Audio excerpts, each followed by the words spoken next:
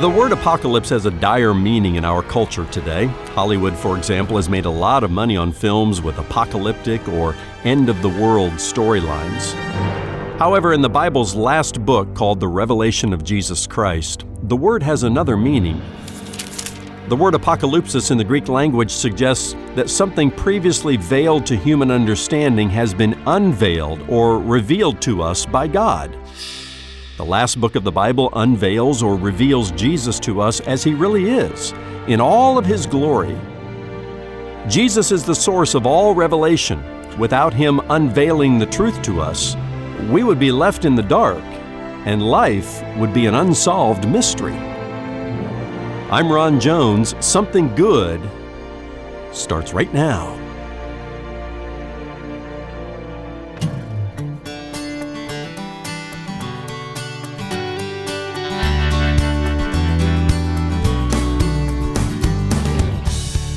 Billions of Christians are waiting for the glorious return of Jesus Christ, and yet many do not understand how it will occur. Hello and welcome to Something Good with Dr. Ron Jones. My name is Brian. Thanks for stopping by. Coming your way next, Ron takes us to the book of Revelation and to an unveiling of the mystery behind our Lord's future return to earth at the end of days.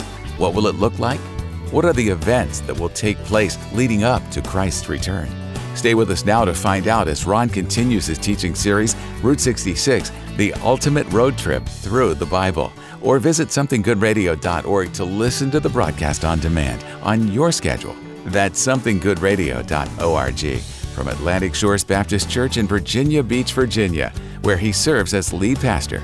Here's Ron with today's Something Good radio message, Revelation, the Apocalypse of Jesus. A good story always has something easily seen and something that's hidden. A good story has something that's obvious to the naked eye and also something in it that's maybe a bit more mysterious, we might say. And this is especially true of God's story. So far, on our study of Scripture from the book of Genesis all the way through Revelation, we have seen only what God chooses to reveal to us. And we have seen only what the eyes of faith have been willing to see. But much more of God and His story remains hidden from us. The Apostle Paul alluded to this rather mysteriously in his letter to the Corinthians, chapter 13 and verse 12.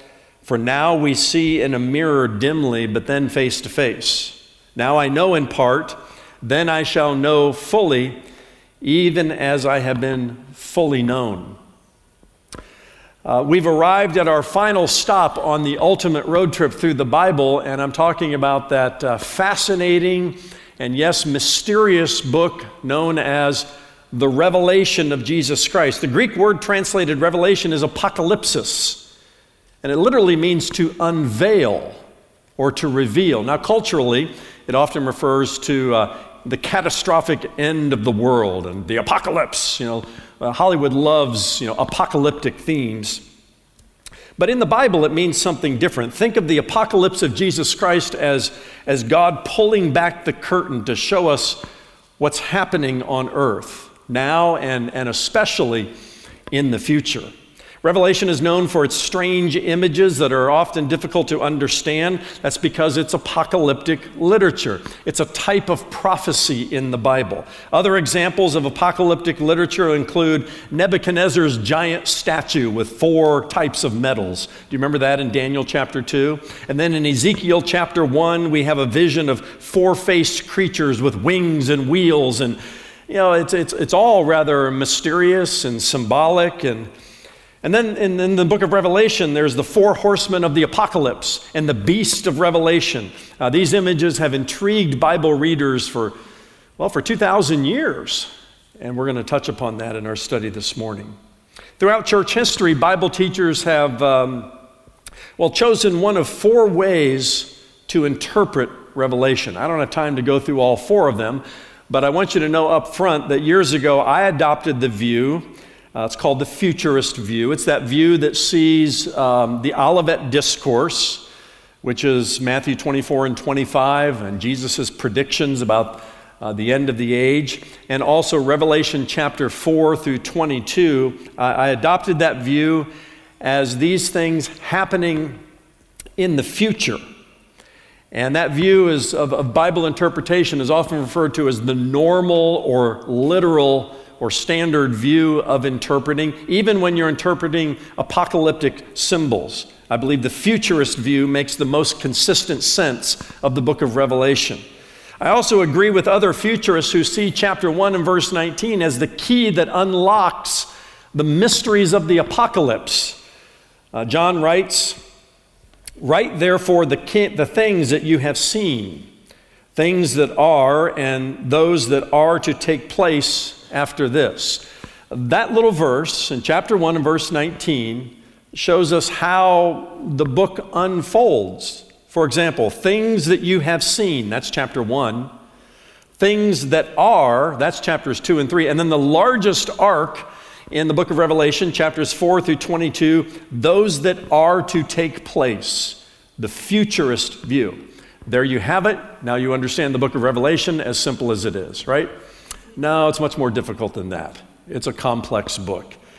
So let's drill down as deeply as we can while we still kind of travel on this 30,000 foot of this fascinating and mysterious book known as the Revelation or the Apocalypse of Jesus Christ. Starting in verse 1, where the curtain is pulled back and we catch a glimpse of the glorified Jesus. John is on the island of Patmos. He is a prisoner. He's an old man by now. And he writes in chapter 1 and verse 2 that there on the island he bore witness to the word of God and to the testimony of Jesus Christ. He encourages us to read and to study and to apply and to obey the revelation that he is writing down. In the next verse, verse 3, he says, "Blessed is the one who reads aloud the words of this prophecy, and blessed are those who hear and who keep what is written in it, for the time is near." This is one of 7 blessings that we find throughout the book of Revelation. It says to us in so many ways that the blessed life belongs to those believers in Jesus who at least read the last book of the Bible and obey it. There's a blessing coming your way today, just in the hearing of this message. But the last 4 words, or 5 words of verse 3 intrigue me. John says, "For the time is near." The time is near for what? Well, we sang just a few minutes ago, like a bride waiting for her groom, the church waits patiently in hope for the return of Jesus Christ. We are nearer to Jesus' second coming than John was 2,000 years ago, but John said the time is near. So how do we understand nearness in the Bible? Well, we have to understand it from God's perspective. We learned earlier in the book of 2 Peter that Peter says, a day is like 1,000 years, and 1,000 years is like a day to God. So from his perspective, from heaven's perspective, yeah, the second coming of Jesus is near. He's only been gone for a couple of days, but it seems so much longer to us. When Jesus came to this earth from heaven, he veiled certain aspects of his deity. He veiled certain aspects of his identity. But Revelation chapter 1 unveils glorified Jesus in ways only briefly seen by a few of his disciples on the Mount of Transfiguration. Do you remember that time when Peter, James, and John went to the Mount and Jesus' clothing, glowed in radiance? They caught a glimpse of his glory. And of course, Peter wanted to build a tabernacle right then and there. And Jesus said, "No, we can't do that. We got other things to do here." But in Revelation chapter 1, we see him in his glorified state. When John, who also wrote the Gospel according to John and 1st and 2nd and 3rd John, when he pens the Revelation, he's not writing about the Jesus of Bethlehem. He's not writing about Jesus, the Galilean rabbi. He's not writing about Jesus in Gethsemane. He gives us the glorified Jesus. He writes of Jesus Christ, the faithful witness, the firstborn of the dead and the ruler of the kings on earth. John catches a vision of glorified Jesus as a royal priest, as the ancient sage. Let's pick it up in verse 12. where John says, I saw 7 golden lampstands, and in the midst of the lampstands, one like a son of man, clothed with a long robe and with a golden sash around his chest. There is the royal priest. The hairs of his head were white, like wool, like snow, the ancient sage. John also encounters Jesus, who burns with conviction and passion. He speaks with authority. He even comforts John when John falls down in fear of the vision that he sees. Beginning in verse 14, his eyes were like a flame of fire. His feet were like burnished bronze, refined in a furnace, and his voice was like the roar of many waters. In his right hand he held 7 stars. From his mouth came a sharp 2-edged sword, and his face was like the sun shining in full strength. John says, when I saw him, I fell at his feet as though dead. But he laid his right hand on me, saying, fear not, I am the first and the last and the living one. I died, and behold, I am alive forevermore, and I have the keys of death and Hades. This is Jesus like we've never seen him. Risen, glorified, back in the heaven from which he came, and deserving and worthy of all of our worship.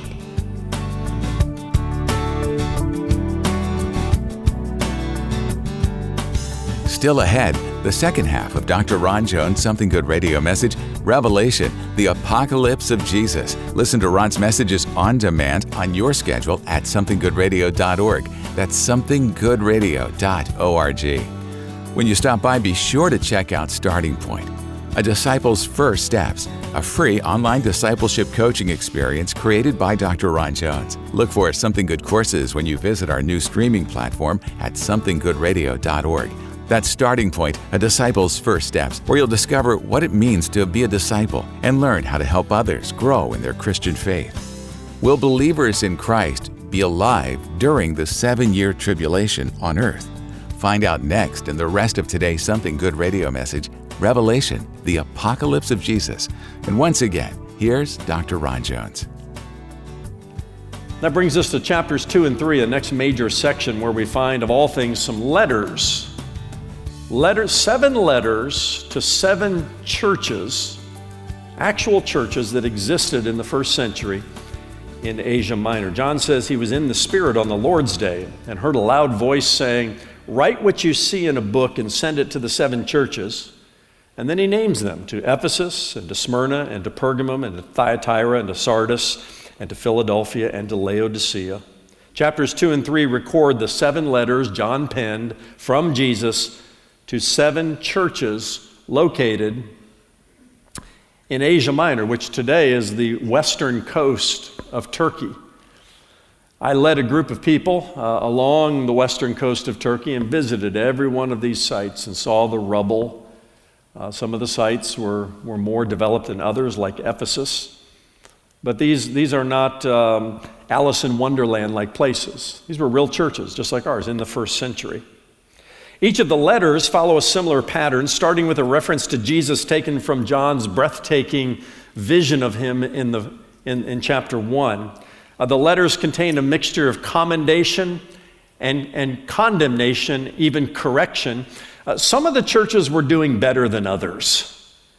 And one church Jesus even referred to as a dead church. Don't ever attend a dead church.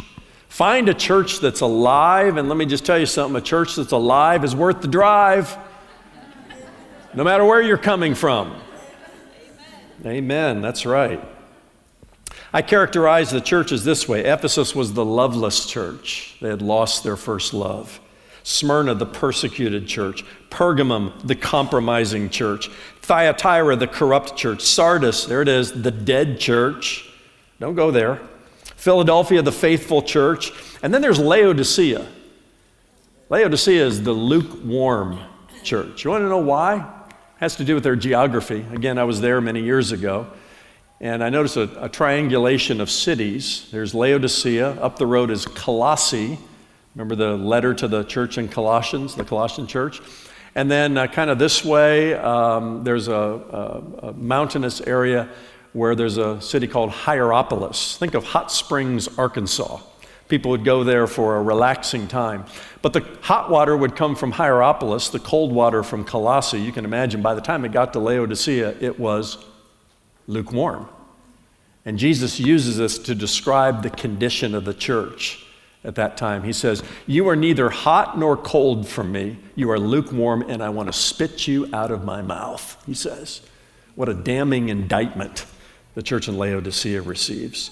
And again, these are 7 actual churches. Read the letters at your leisure and in your own time, but also understand that some people see the flow of church history in these 7 letters, beginning at in the apostolic era all the way to the end of the age. If that is the case, and if we are near the end, we are in the era of the Laodicean church.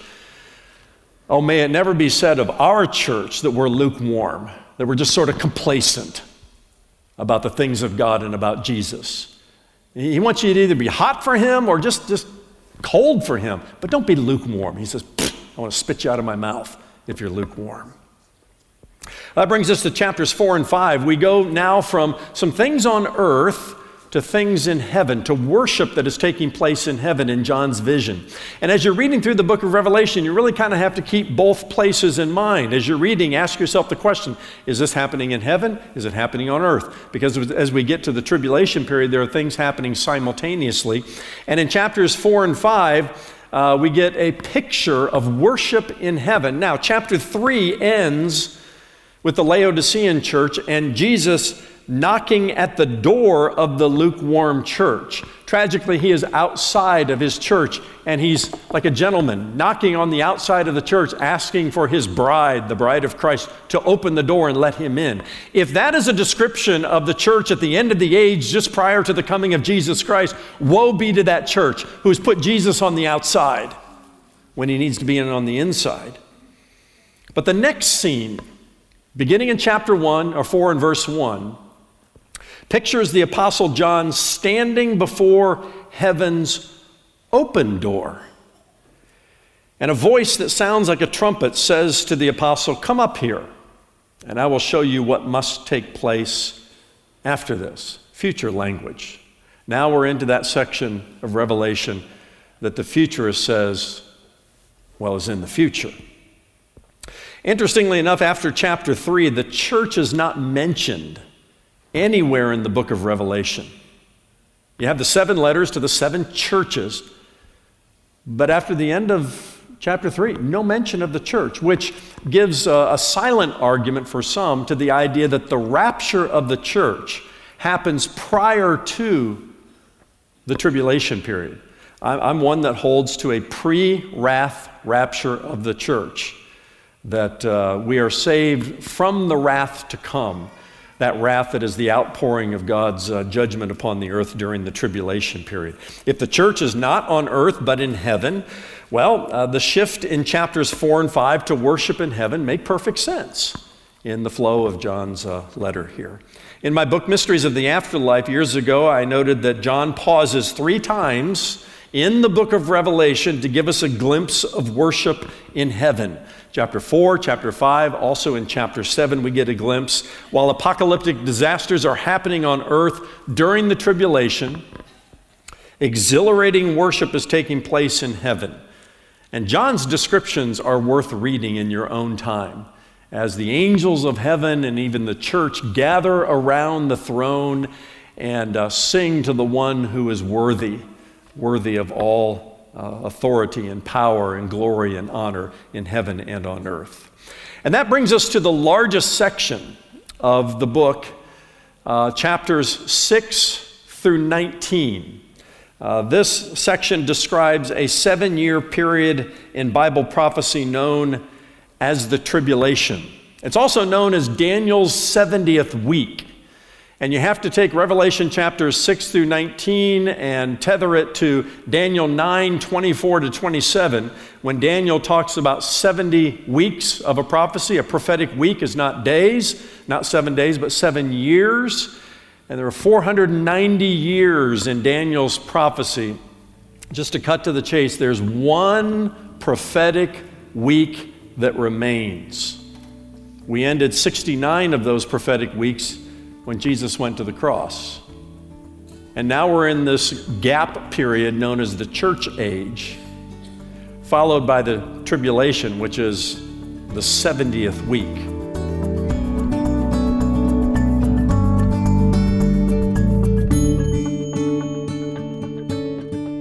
In the midst of all of this chaos, judgment after judgment being poured out on the earth, Jesus himself offers a message he has been offering to you all your life. Behold, I stand at the door and knock. He says, if anyone hears my voice and opens the door, I will come in and eat with him and he with me. You're listening to Something Good Radio. Today's message, Revelation, the Apocalypse of Jesus, along with all of Ron's messages, can be heard on demand on your schedule at somethinggoodradio.org. Check out the Something Good digital library with more than 500 hours of Bible teaching from Dr. Ron Jones that will help you in your journey with Jesus. That's somethinggoodradio.org. Is the Bible intimidating for you to read? Do you need someone to help guide you through God's Word? Hello, friend. I'm Ron Jones of Something Good Radio. The Bible is the best-selling book of all time, but let's face it, it can also be a challenge to read because it contains more than 600,000 words, 2 testaments, and 66 different books. But how does it all fit together? How do we clearly understand God's continuous story from Genesis to Revelation? That's why I wrote my new book, The Ultimate Road Trip Through the Bible. Volume 1, based on the 39 books of the Old Testament, is now available for pre-order, and I'd like to send you a copy. Here's Brian with details. Ron's new book, The Ultimate Road Trip Through the Bible, Volume 1, Old Testament, is now available for pre-order. For a gift of $30 or more, request your copy of the 384-page book today. When you order the print book, you'll also get instant access to the Route 66 Digital Library, a $275 value. The digital library contains 66 video sermons, 66 audio messages, 66 downloadable sermon notes, and 8 ebooks. To pre-order your copy of The Ultimate Road Trip Through the Bible, Volume 1, Old Testament, go to somethinggoodradio.org. That's somethinggoodradio.org. Well, Pastor Ron, I'm sure many of our listeners are looking forward to reading this important book. I know I am. So let's talk about some of the challenges you faced as you put this project together, and tell us why these 2-volume books can be such a great resource for anyone listening right now. Brian, I knew The Ultimate Road Trip Through the Bible would be a pretty big challenge to write as a 2-volume set. As challenging to write as the Bible is intimidating for some people to read. But it was truly a labor of love, as is reading God's Word from Genesis to Revelation.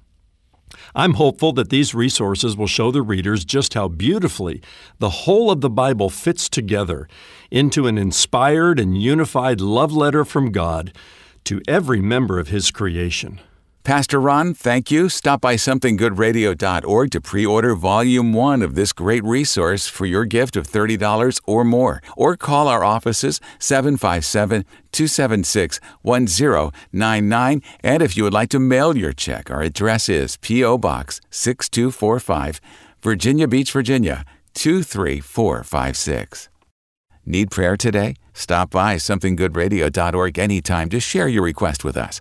Click on Explore and then scroll down to the How Can We Pray For You option. That's somethinggoodradio.org. And you can mark it down. Revelation chapter 20, verses 1 to 10 describes the formation of the government of Christ on this earth. And link that passage to an Old Testament passage found in the book of Isaiah, chapter 9, verses 6 and 7. We like to quote this at Christmas time. For unto us a child is born, unto us a son is given. That's Bethlehem talk, right? But it goes on to say that the government shall be upon his shoulders, and of the increase of his government and of peace there shall be no end. That's next time in part 2 of Dr. Ron Jones' message, Revelation, the Apocalypse of Jesus. Join us then for Something Good. For Ron and the entire team here at Something Good Radio, I'm Brian Davis. So long, and thanks for listening.